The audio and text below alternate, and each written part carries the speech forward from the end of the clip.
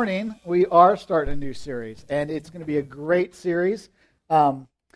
We've been talking through some of this stuff. We've been finished up this last series on legacy, and this series is really about diving down deep into who we are. It's about that iceberg and doing more than just living with that tip of the iceberg and kind of walking through that to find out what's really going on the inside. We've all been through our journey, and if you've been on the journey with Christ for any amount of time, you know that there are points of frustration. You know, there are points of celebration for you, but there are parts of frustration too.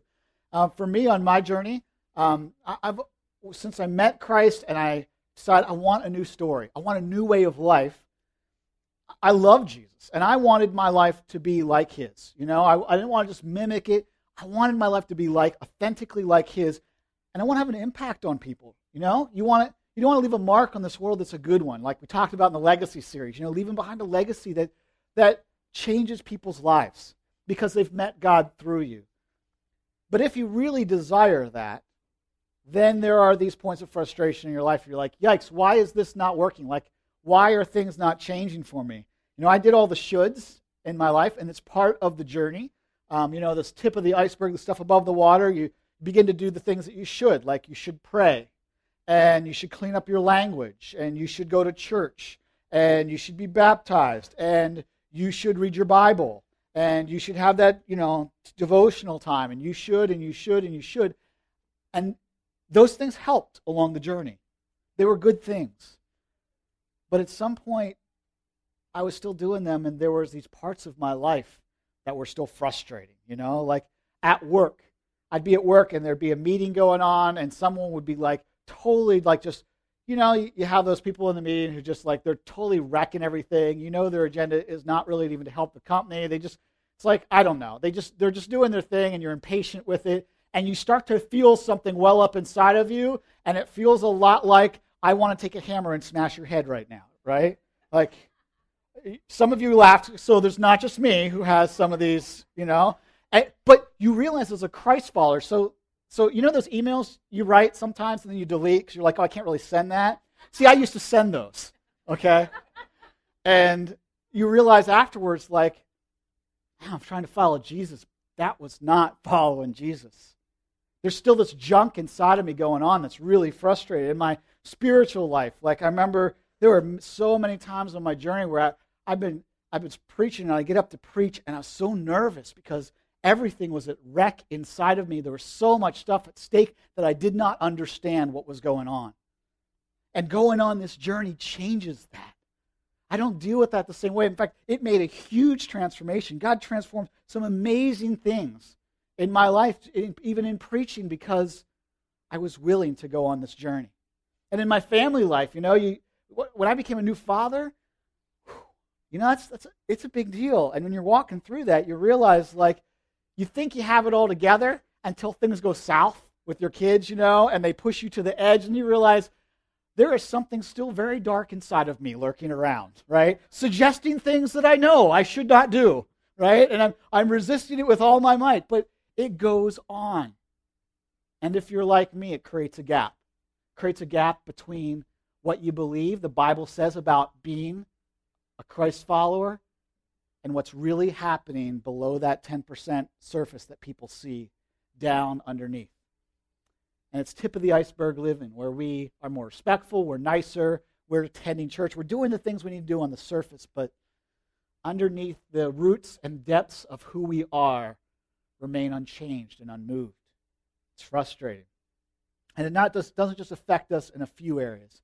It affects us in a lot of areas. And I want you to take a look at this video by Pete Scazzaro. It's just a little clip from the small group, the home group series that some of you will be watching this week. He does a really good job of just explaining a few more symptoms of what unhealthy spirituality, unhealthy emotional states do to us. Let's take a look. Before I prescribe this pathway, it is essential for us to clearly identify the primary symptoms of emotionally unhealthy spirituality that wreak havoc in our personal lives and our churches. The following are the top 10 symptoms indicating if I or you might be suffering from a bad case of emotionally unhealthy spirituality. Symptom 1, using God to run from God. For example, applying Scripture selectively to suit my own purposes and not that of me doing God's will. Symptom 2, ignoring the emotions of anger, sadness, and fear. That is, not being honest with yourself or others about the feelings, hurts, and pains beneath the surface of my life. Third symptom, dying to the wrong things. That is, denying healthy, God-given desires and pleasures of life, things like friendship and joy and music and beauty and laughter and nature, while finding it difficult to die to my self-protectiveness or defensiveness or lack of vulnerability and judgmentalism. Fourth symptom, denying the past's impact on the present. That is, not considering how my family of origin and significant people or events have shaped my present. Fifth symptom, dividing life into secular and sacred compartments. So I compartmentalize God in Christian activities, but I usually forget about Him when I'm working or shopping or studying or recreating. Sixth symptom is doing for God instead of being with God. That is, I evaluate my spirituality based on how much I am doing for God rather than His love and grace. Seventh, spiritualizing away conflict. That is, missing out on true peace by smoothing over disagreements, burying tensions, avoiding conflict, rather than disrupting false peace like Jesus did. Number 8, covering over brokenness, weakness, and failure. For example, not speaking freely about my weaknesses, failures, and mistakes. Number 9, living without limits. For example, trying to do it all or bite off more than I can chew. And finally, number 10, judging the spiritual journeys of others. For example, finding myself occupied and bothered by the faults of others. Wow. You feel like you could check off a few of those? Had a couple of those in the bag. I know I did as I went through them. Like, will you stop? You could stop at number 3 or 4. Stop bringing it on, you know? But that's the gap. That's the gap that we want to fill. And Pete Scazzaro goes on in his book and talks a little bit about, like, listen to these statistics. It doesn't just affect us individually. It affects the body of Christ and what our culture gets to preview as life change. Here's the statistics from the Gallup polls. Church members divorce their spouses just as often as their unchurched neighbors. Church members beat their wives just as often as their unchurched neighbors. Church members' giving patterns indicate that they are almost as materialistic as people who don't know Jesus. Of the higher commitment evangelicals, 20% of them think that premarital sex outside marriage, is acceptable. And 40% of the lower commitment evangelicals believe it's okay too. The underlying problem here, the problem of just addressing the 10%, is that the culture is impacting our faith more than our faith is impacting the culture. That people aren't really getting to see what life change really looks like because all we've been able to address is 10%. We haven't learned from those who have come before us, who have the Desert Fathers who paved the way for looking at contemplative spirituality and helping it come together with our emotional state and saying, here's what it looks like to be truly healthy and not just run so hard that we miss everything that God has for us. We have a problem, and that problem is tip of the iceberg living. It's leading us to a way of life that compartmentalizes everything. You know, my devotions time, I have my worship time, I have my family time, I have my work time, I have all these different times, and I just hope this stuff, the should stuff that I do, will somehow affect this other stuff. But it doesn't. Not in a way that is so revolutionary that people around me are going, what is going on? I want what you have. And that's what God desires to do in us. He desires to make those kind of changes in us. Lasting life change. We need to impact our culture. We need to impact our lives. And we need to allow God to impact us in a way that lasts and is revolutionary. It changes all of us, not just the way we look, but the way we feel and who we are. It says in 1 Samuel 16 that God desires not just an outward appearance change, not just things on the outside, behaviors to look good. God desires your innermost parts to be changed. He looks at your heart and He examines it and He says, this is what's most important. What's going on in the interior of your person is what's most important. It's what will change everything. And so He invites us to take a look at that, and that's what we're going to do today. This is just an introduction to an incredible series that will help you process all of this And we're going to start today just by looking at a snapshot of a man named Saul who lived many, many years ago in the Old Testament. And unfortunately for him, he's the poster child for unhealthy emotions, unhealthy spirituality. And that's the problem about being a guy that someone writes about in the Bible. Like, all the truth comes out, right? So, like, you can be glad they're not writing the Bible today, right? Like, if your story was in there, you'd be like, yikes! Really? You had to record that for everybody to see? Happens for all of them, but there are things that we can glean from it and learn from it. So we're going to go dive into that today. So if you get out your outline today, we will dive into his story. And let's get started by talking about these two things, this emotional health and contemplative spirituality. But let's start with talking about emotional health. How do we develop emotional health in our lives? What is it? How do I get to emotional healthy? Well, let's start by just going, what isn't it? What is the way that we don't want to live? And we'll do that by looking at Saul. Now, let me give you a little backstory on Saul so you get the context of where we're diving in 1 Samuel 15. Okay, so Israel, remember we've been talking through Legacy series, came out of Egypt. They were slaves. They went settled on a new land. God was giving them. Joshua helped them on that journey. And now we're at a point where through a long time called the period of Judges, leaders like Samuel, who was a prophet and a priest and a leader, led Israel, right? Moses was the same type of leader. Went to God, heard his voice. He was kind of the everything combined into one. But God was their king. Now they're living in cultures where everybody else has a king but them, right? They feel like left out on, like your kids, like, why didn't he get me? Why did he get that and I didn't, right? Well, that's what Israel's doing now. Why do we get a dog and they get, why do we get a chicken and they get a dog? What's going on? Why can't we have a king, right? God, come on, give us a king. And so God says, okay, I will choose a king. I am your king, but I will choose one. And so Samuel's job is to transition Israel from this time of spiritual leadership into a time when there'll be a king, and he'll rely on the priest and the prophet for counsel, and he'll lead the nation. So here's where we find Saul. God chooses Saul. He anoints him. He chooses him. Samuel picks him out of the crowd. Everybody knows he's the guy. And Saul gladly accepts the position, not for all the right reasons, just like us, right? If something comes and honors us, we love it. And we have some good motives, and we have some motives that are underneath, down below the 10%, not so good, maybe not even aware of until we're actually doing that job. This is Saul. Saul gets appointed as king, and as is tradition, when you're appointed with king or you're in that role of leadership, he gets his first challenge. His first moment of, okay, it's time for you to step up as a leader now. And Samuel comes to him and gives him his first assignment. First assignment, go wipe out this nation who has been whooping up on Israel and other nations around them, has nothing redeeming left in their culture. They've been doing it for too long. And God says, enough. Your first job is to go take them out. And Samuel is very clear when he brings this instruction from God to Saul. His job is take them out, destroy everything, and take nothing with you. Everything they have is blood money, stolen from others. I want you to have nothing to do with it. Not the cattle, not the sheep, not the gold, not the people, like nothing left. This is very specific instruction for Saul, but he's a little bit like us.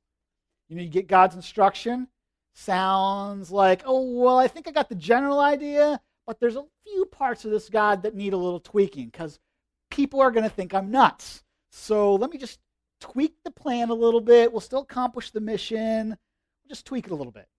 And this is Saul.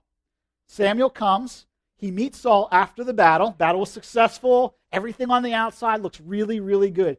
And Samuel comes, and as he's approaching Saul, he hears the sounds of cattle and sheep and sees people carrying some things. And he's a little caught off guard by that. He knew what God's instruction was. So he approaches Saul, confronts Saul about it. This is where it picks up in 1 Samuel 15. Saul says, but I did obey the Lord, he insists.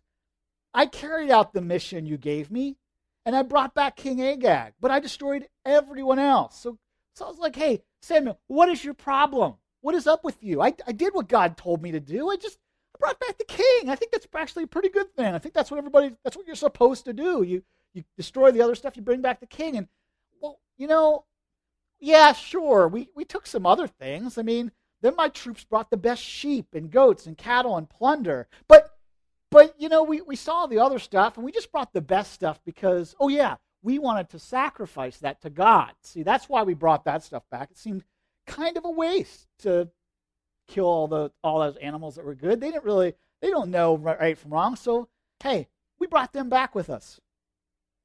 But Samuel replied, "What is more pleasing to the Lord, your burnt offerings and sacrifices, or your obedience to his voice?"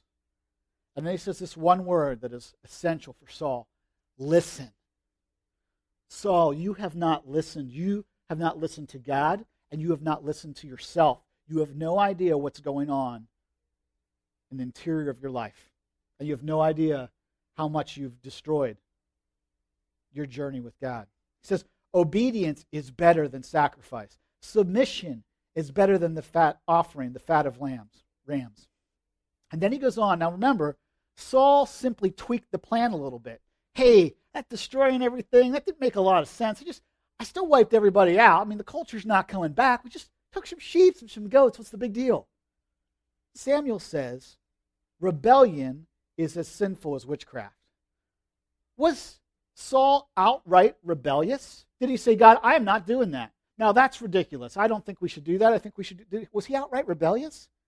What is Samuel talking about? Samuel's not talking about the 10% above the surface. He's talking about the 90% in the interior of Saul's life. There was a spirit of rebellion, of, I don't really need to listen to God fully. He wants Saul to address what's going on inside of him, deep in the interior of his life. It's a little resistant to it. He goes on and says, stubbornness is as bad as worshiping idols. Saul, your stubbornness in your heart and the interior of your life that you have not admitted to is as bad as worshiping idols. It is taking you away from God. It is stealing God from your heart. And he says, so because you have rejected the command of the Lord, he has rejected you as king. Wow. Saul struggles to consider that the problem that Samuel is confronting him about isn't about what he did on the outside. That the problem may lie within. And that there's something deeper going on. Saul doesn't know what it is, nor is he able to address it. But we're not that far off from Saul. We all have times in our life where we make excuses. Hey, I wouldn't have done that, but so-and-so said this. They pushed my buttons. They put me there in that situation. I had to make that. I had to do that. We justify our behavior. We get to places in our life where we say, you know what? It's not my fault. I'm not going to accept responsibility for that. Or we refuse to confront a situation that is before us that we know needs to be confronted. I'll just smooth it over. I'll just ignore that conflict because I don't want to deal with the stuff that's going on inside me. I don't even like the emotions myself, and I don't think that person's going to like them anymore. And I'm kind of afraid that when I get into that situation, it's just going to go south. We're more concerned about our image, about our reputation, than we are with God. That's Saul. So what is emotional health about? How do we get to a state where we have something good? Emotional health is simply this. It's loving well. Loving well. Loving God well. Loving others well. And loving yourself well. When you're not loving well, there is no emotional health for you. You don't know what's going on, but your behaviors show everything. And it's not until we get connected with what's underneath that we find God's love, His great love for us, and that it's so deep and so lasting, and it penetrates and goes over and gives us peace and goodness in every part of our being. Until we get connected with that, our emotions continue to drive us in all different ways. But when we get connected with that, we begin to have a love for ourselves and a respect for ourselves that allow us to see ourselves in God's light.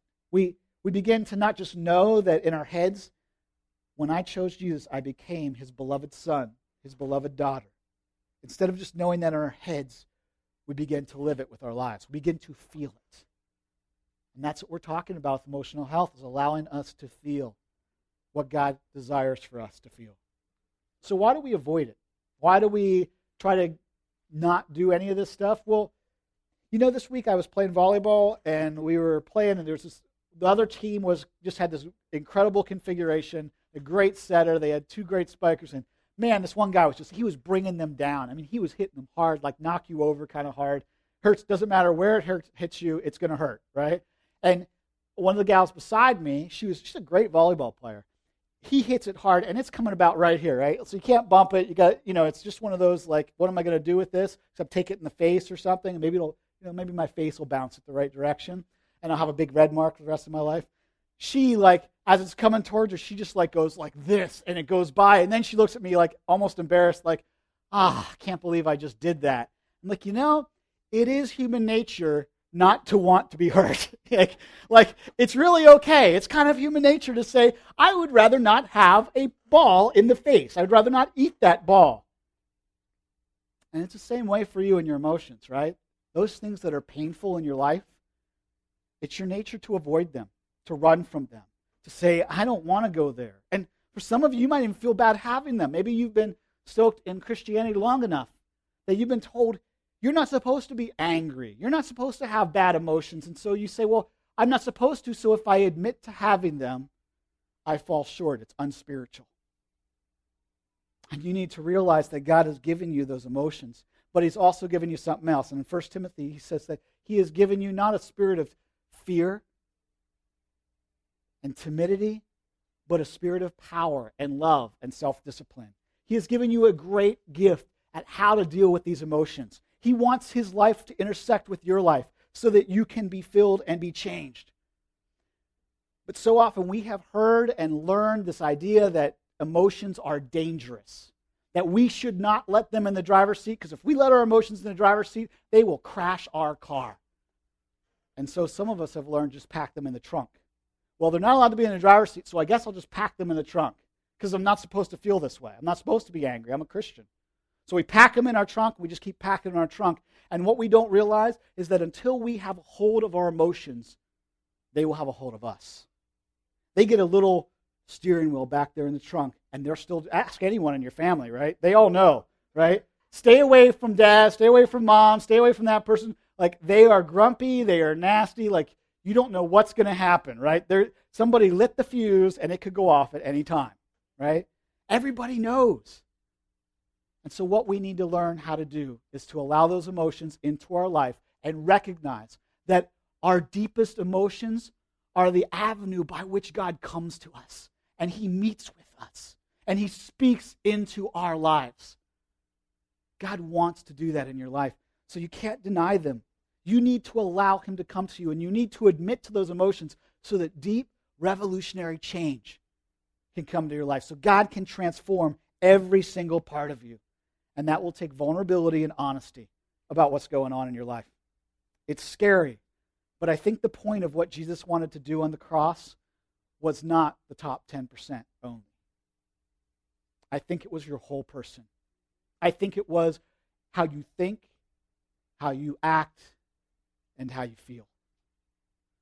God wants to transform it, and he can, if we'll be open to that.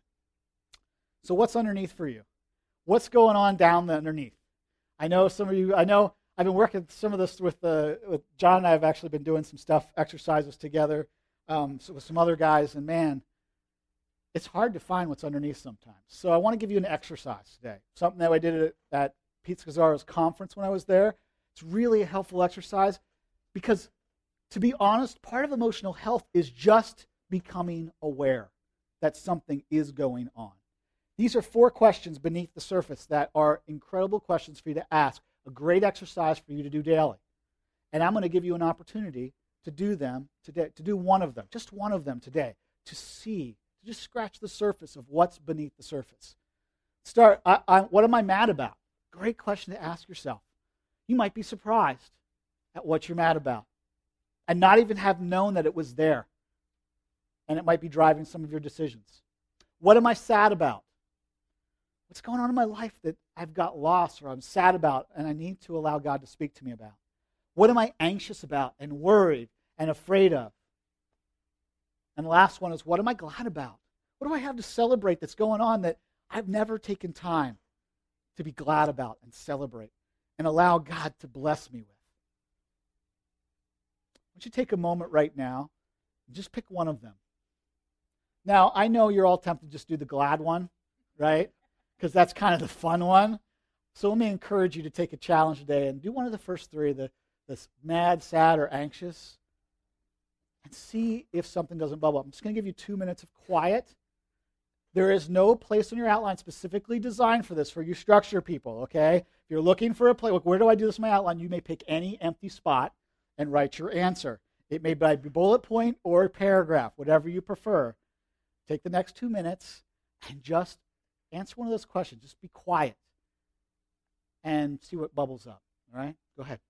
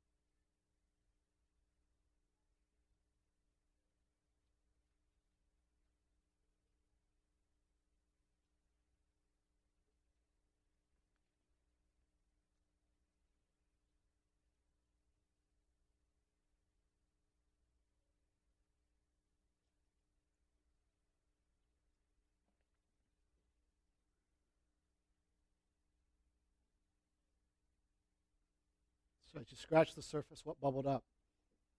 What came to your mind from your heart?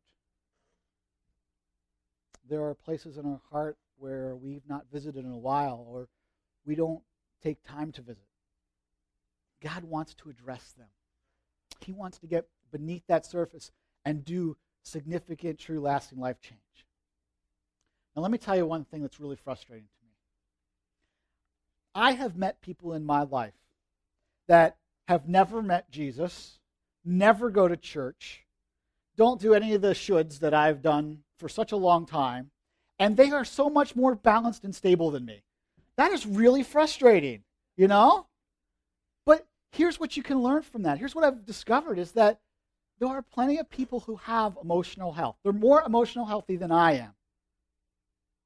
The problem is that they've never allowed God to deeply transform those emotions. They still don't feel the things that God wants to give them.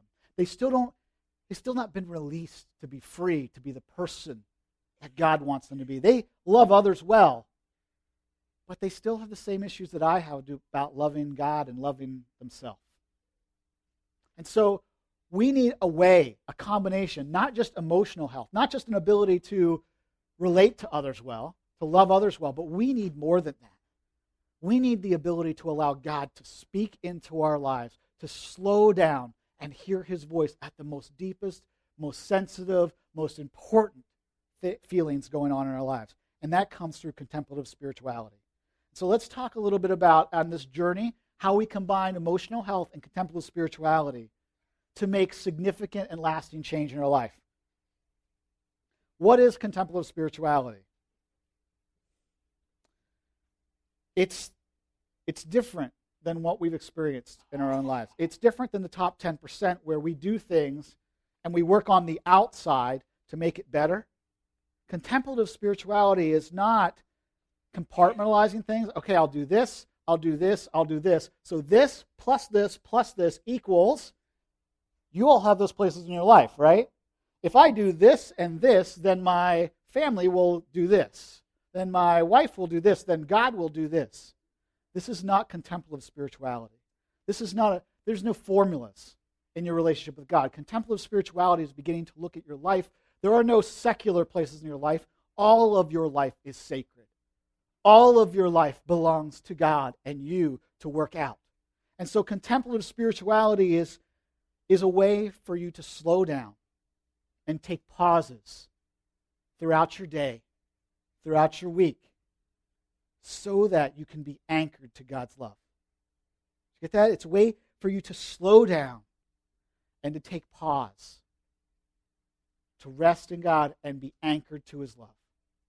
God wants nothing more than you to be anchored to His love. And all of those emotions, those things underneath the surface that are going on and are in turmoil, you cannot deal with them the way God wants you to. And more importantly, you can't even see them and feel about them the way God is giving you this gift to feel and see them until you're anchored in His love, until you know for certain His perspective on it. So let's go back to Saul for a second. We have Saul. We've read this basic passage on Saul. There's some verses in the middle that we skipped. You should read the chapters surrounding 15 and 15 itself. It's really fascinating. We have Saul, this leader that's appointed by God, and God actually says that He has chosen him, and he says specifically that He has anointed him to be king. Which are pretty important words. What do you expect if God chooses you and anoints you? Expect things to go pretty well from there, right? Like, if you know that you're chosen and appointed, you're kind of expecting, like, well, I expect things to kind of turn out pretty good. Like, my story in chapter 15 is going to be a little bit better. Right? I'm not going to be the poster child for unhealthy spirituality. That's kind of what I was hoping out of being anointed. And yet, Saul is this self-destructing leader. As you read on in Saul's life, you see him possessed by evil spirits. You see him as this person who's got this fused. Everyone's walking on eggshells around him because you never know when he's going to pick up a spear and throw it at you. I mean, this is bad. Like, he's not just going to yell at you, right? He's not just going to fire at you. He's going to kill you. This guy is totally unaware of what's going on in his life. Why? What is happening for him? Why isn't he an amazing leader? Let's look at verse 21 for a second. We just want to do like the ESPN highlight reel and look at some glimpses into his life of what's going on. Saul claims this in verse 21. Then my troops brought in the best of the sheep and cattle and plunder to sacrifice to the Lord my God at Gilgal. Wait, is that what it says? It says your God, the Lord your God. Wow. One word makes a big difference. Saul has been living off of other spirituality for way too long in his life.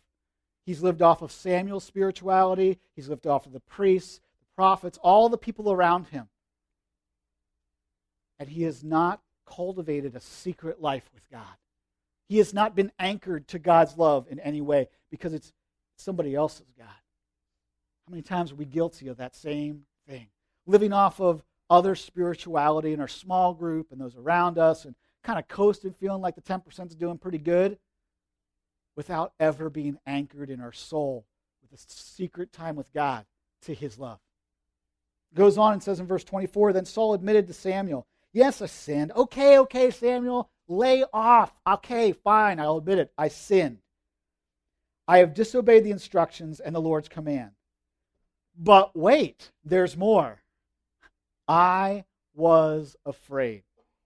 These are key words in this passage. I was afraid. You see, Samuel, it's not really my fault. I was afraid of what the people would do. I was afraid of what they would think. See, I want to be accepted by God. It's not really my problem. I need to be accepted by people, and I didn't know what they were going to do. You kind of handed me this ball of mess right here. I got to figure it out.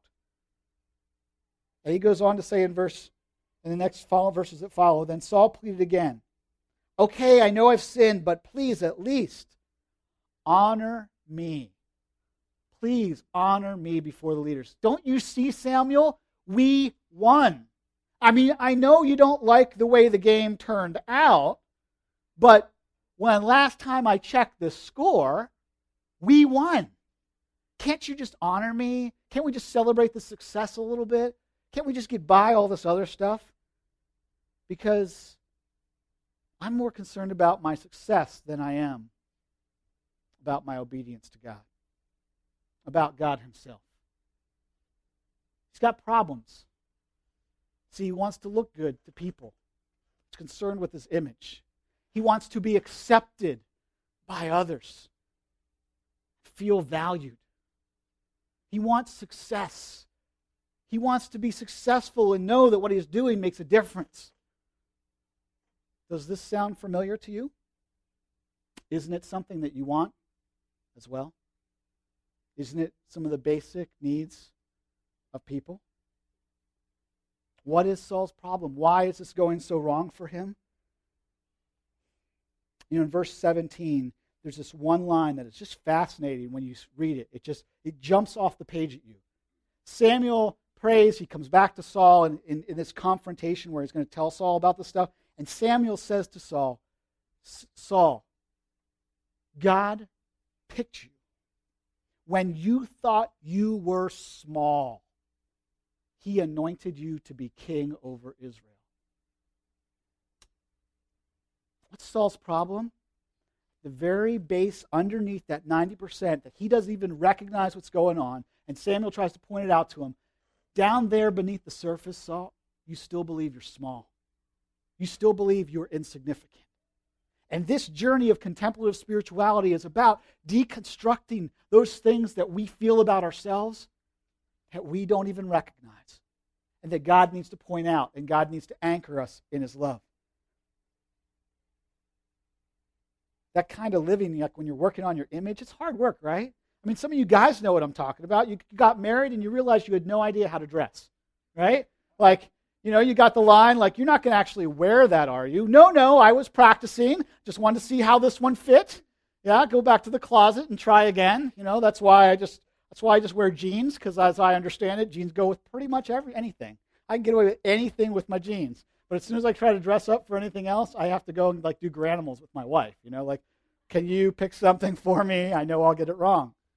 Image management is hard work when you're always at it, trying to make sure the 10% looks good because you're afraid of what will happen, what people will think, if you'll be accepted, if you'll be valued, if it doesn't. Acceptance. Saul says, I was afraid of people. Alex, have you ever been there? You ever said yes when you wanted to say no? You've told someone, sure, come on over, when you were like, I don't want you there. You've, invited someone to a party, or you've said yes to doing something when you really know that you should have said no.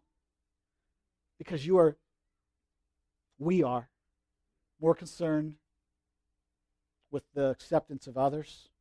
We think that others will be less forgiving than God, so we just do what they want. The 90% needs to change. Success. Saul is so concerned about success. Honor me.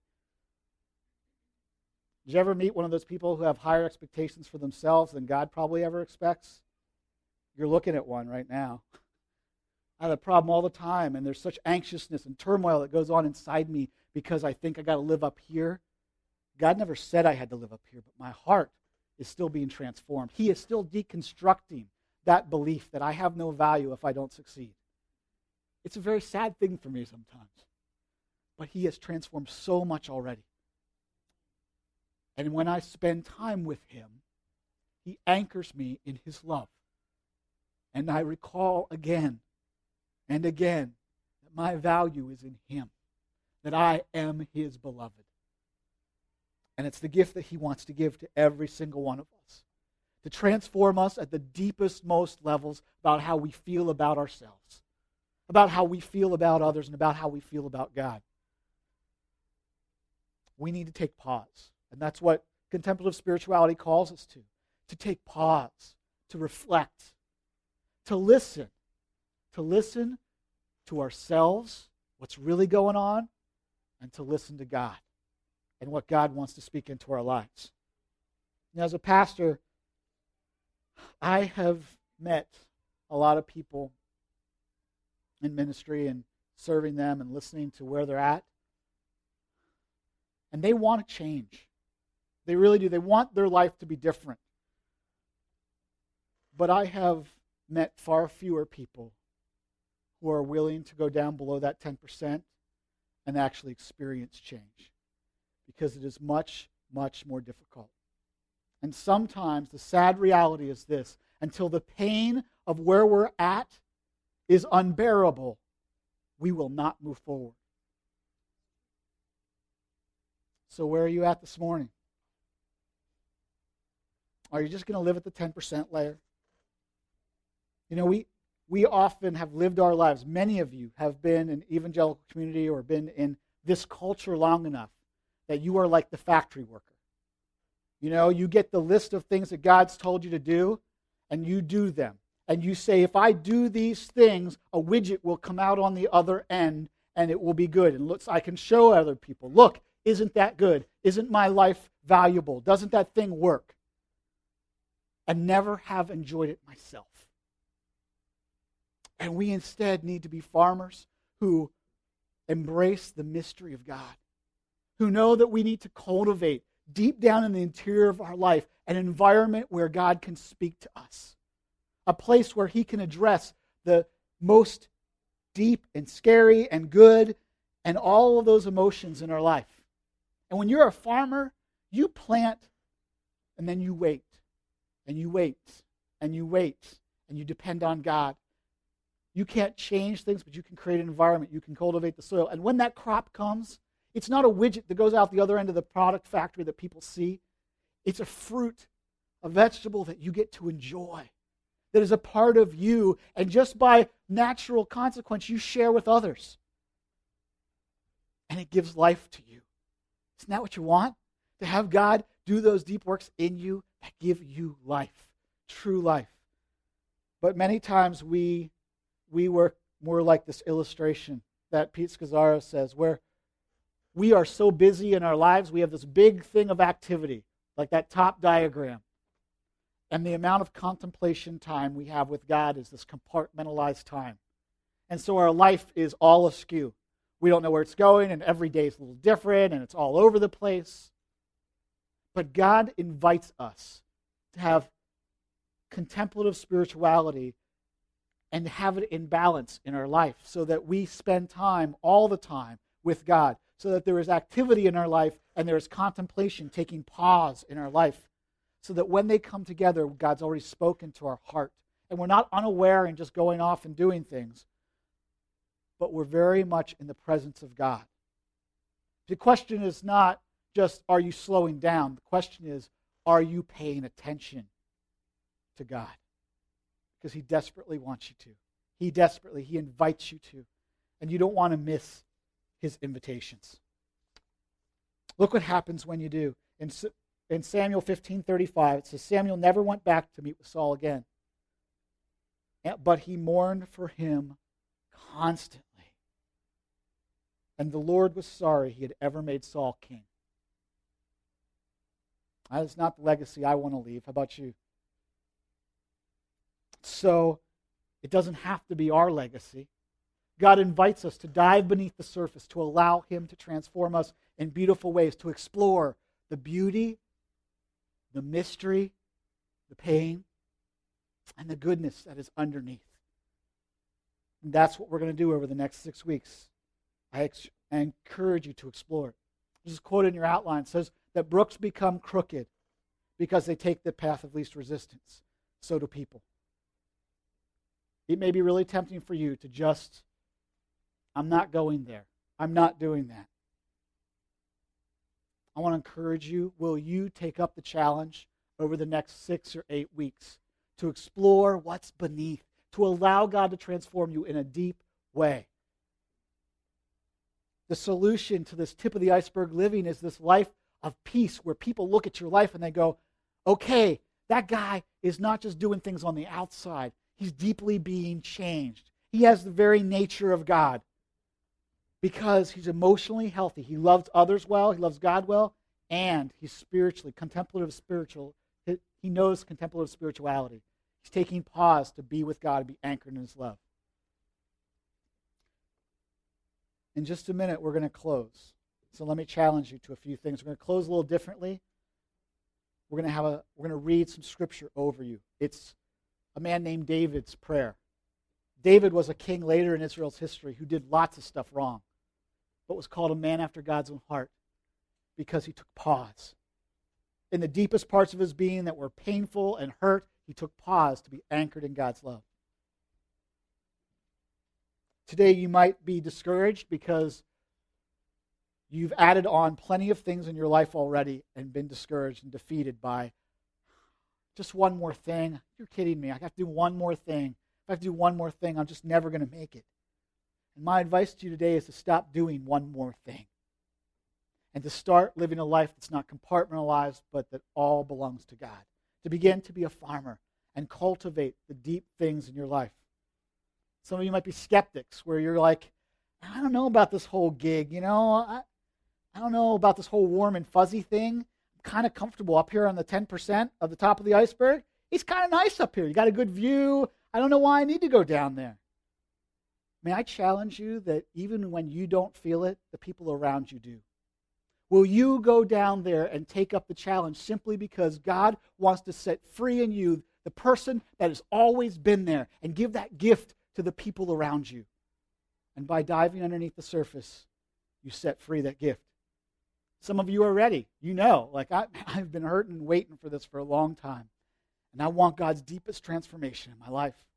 So today, even as the prayer is read over you, you just need to say yes to God and agree with Him that you'll go where He asks you to go. Some of you might be exploring. You're new to faith, and you're like, hey, I didn't even know there was an iceberg. And all the stuff you're talking about, it's all new to me. Will you just keep going on the journey with us?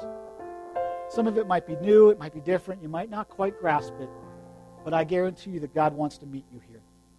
And He wants to revolutionize your spirit and your person. So take a moment of quiet. Listen and take in all that God has for you as they read this prayer over to you.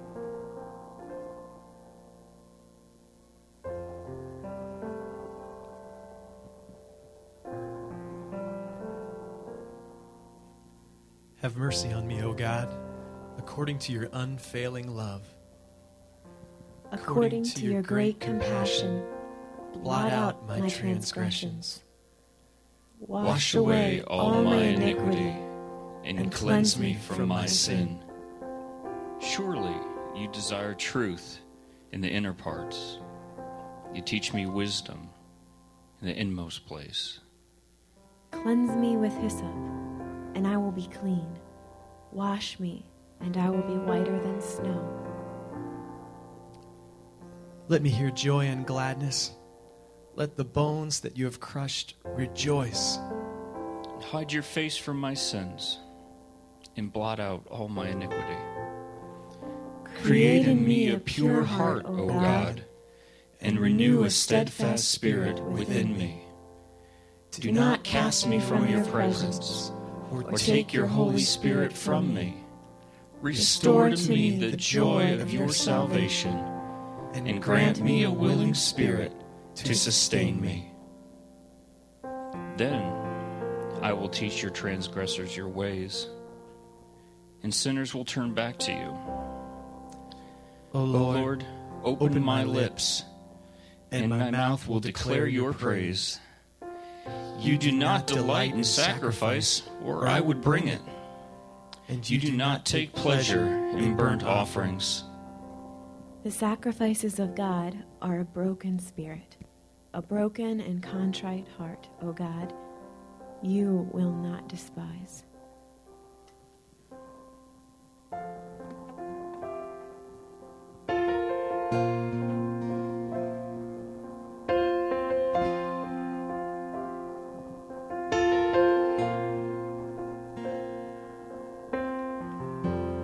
Sacrifice pleasing to God is the broken spirit. You'll not despise a humble